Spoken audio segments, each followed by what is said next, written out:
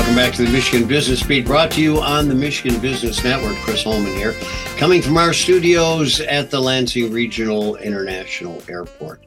That's actually the capital area International Airport. And we're going to stay in town right now, actually, because the headquarters for the Home Builders Association of Michigan is right here in Lansing, Michigan, and we're going to spend some time with their CEO, Bob Filka. Bob, welcome to the show, obviously. It's good to be with you. Tell everybody a little bit about what the association does.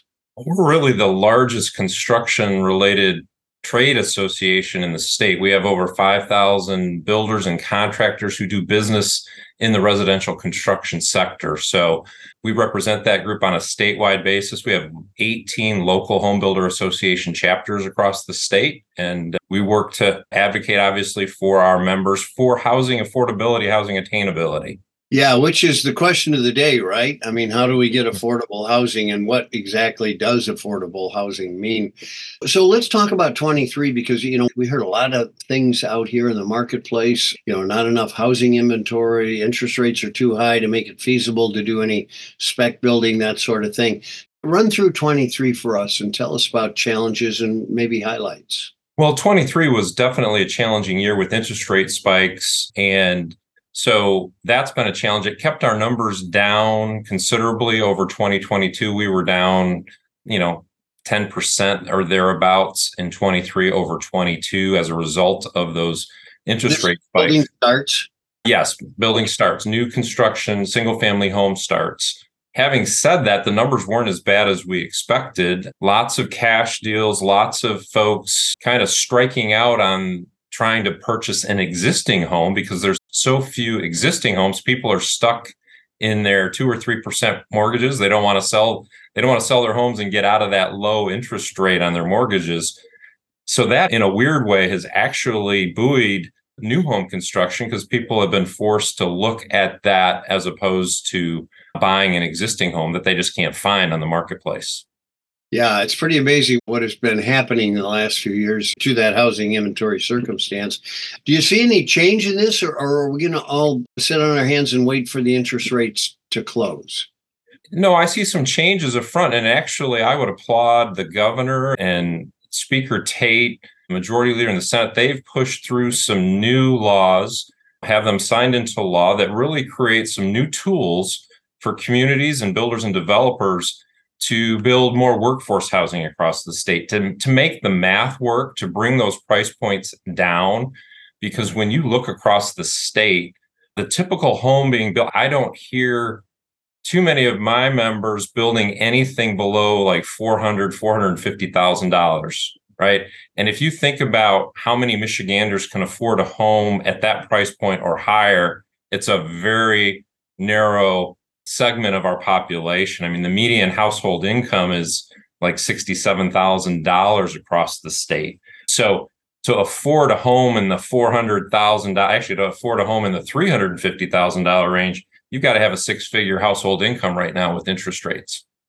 It's interesting you mentioned cash businesses, because there are those out there who have that money available, and maybe it's from selling theirs with the bundle of cash they have, et cetera. So that can get a housing start going. There's yet another little situation there, and that is supply chain, because homes are not going up as rapidly as they used to. Yes, it's taking well over a year on average across the state for a home to be built, which you think about that. It normally in the past took a matter of 4, 5, 6 months, maybe max in instances. And now the typical home is well over a year because of some of those supply chain issues, but also workforce issues, getting subcontractors who, getting those roofers, getting those carpenters, getting the plumbers in to do that finished work is taking time.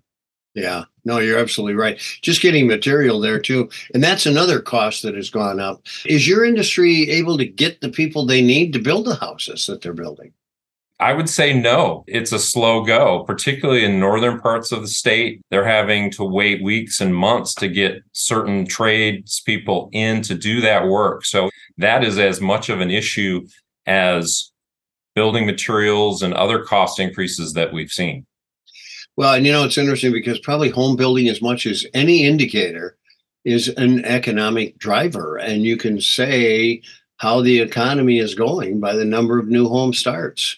Do you see any change in 24? We're forecasting a flat year. Roughly 14,000 single family starts is what we're projecting.